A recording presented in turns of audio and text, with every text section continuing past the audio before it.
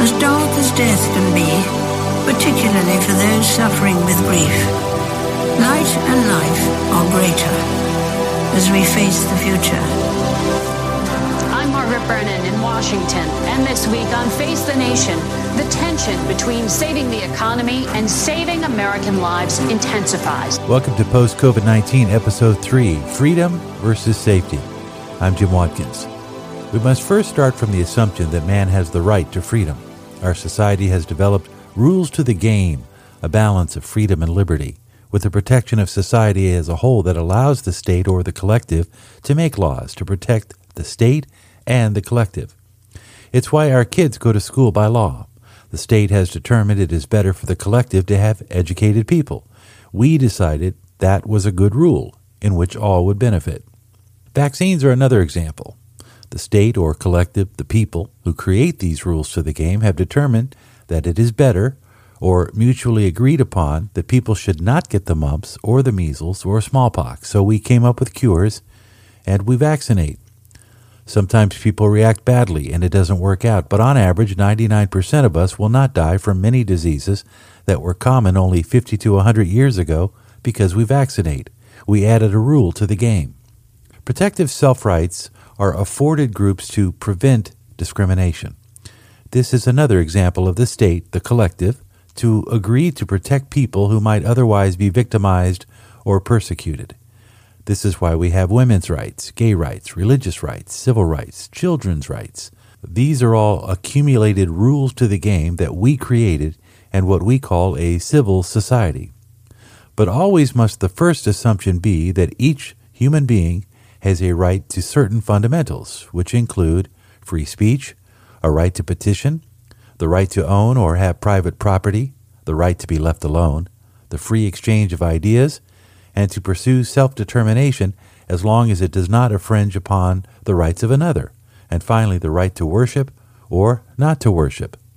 In this country, it is the Bill of Rights and our Constitution that codify these rights into laws. They don't provide freedom through law. They merely codify the law to reflect the agreed-upon rules of the game.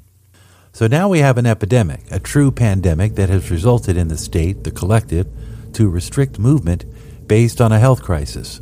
A new virus that has entered into the human population and has resulted in hundreds of thousands of deaths. A few weeks ago, we started locking down society. We put shelter-in-place orders in so to slow the curve or flatten the curve so that our hospitals wouldn't get overwhelmed as we saw happening in China, Italy, and Spain. We learned early that if this virus hits a large population at once, massive numbers of cases overwhelm the healthcare system, and this creates even more deaths. We, as a society, saw the charts, saw the projections, and saw the numbers steadily rise. Once we realized it was human-to-human contact and 20% of people were falling ill and another 2 to 5% were dying, it was already too late, and the only choice was to shut down the major cities to essential movement. And we, the people, agreed it was a new temporary rule of the game to flatten the curve. It was never about preventing deaths. It was never about stopping the number of fatalities because until there is a standard and effective vaccine, people will get sick and die from COVID-19 like many other diseases and viruses. However, the shelter-in-place was never intended to be a long-term panacea to prevent deaths. It was, as a matter of what was agreed upon, to slow the curve in order to prevent our healthcare system from being overwhelmed. Guess what? It worked. It was working, and it is working. And we've seen no major spike in most of the major cities in the United States. But equally important, we have seen that our medical system can withstand the blow. New York taught us that even in the worst of circumstances, we can handle it. Now America must open, according to many. Others say we must remain shut until a vaccine is discovered to prevent more deaths. But that was never the plan. Remember, it was to flatten the curve to prevent too many deaths from happening at once.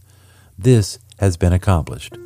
The fact that there have now been 4 studies to show that, number 1, coronavirus has already spread much farther than we previously believed in New York, Los Angeles, Miami, Santa Clara, and the Bay Area of Northern California, where studies were made. The fatality rate is considered low, Otherwise, we would see more deaths occurring across all major areas in the country, which we are not. Now, one would argue that the reason the death rate is low is because we've been sheltering in place. But again, this measure was adopted not to prevent deaths, but to slow the spread. If that was the case, we accomplished the lowering of the curve, but shelter in place may have come too late. The coronavirus, according to recent studies, has probably already spread to 70 to 80% of the United States. As a society of free people, it is unlikely we can adapt to a new set of rules that would essentially destroy our economy and cause more harm than COVID-19. The very fabric of our country starts to fray when people are told they cannot work, they cannot move. To resist means incarceration.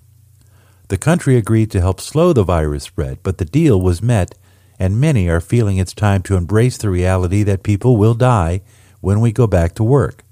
Just like every day, 150,000 people die around the world for other reasons.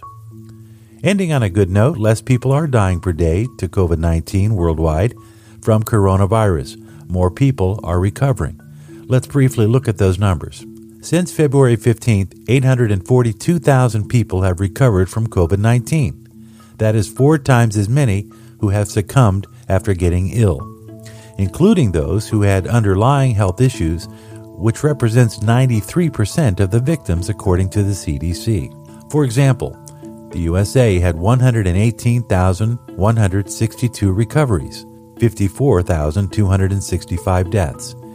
In Spain, there were 63,120 recoveries with 22,902 deaths. In Germany, 109,800 people got better, 5,877 did not.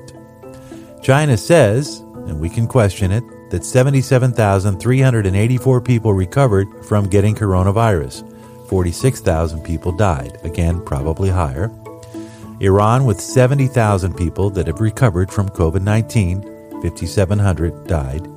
Italy, 63,120 recovered, 26,384 died. Closer to home, they don't show recoveries on the WHO data charts in the United States by state, nor on Johns Hopkins. You have to search very deep to find the recovery rates. They also don't reflect the infection rate or the community spread, because we don't have the answers yet. We only know that it is spreading. So we are working with data sets that only reflect deaths, and in 93% of those cases, there's usually an underlying condition.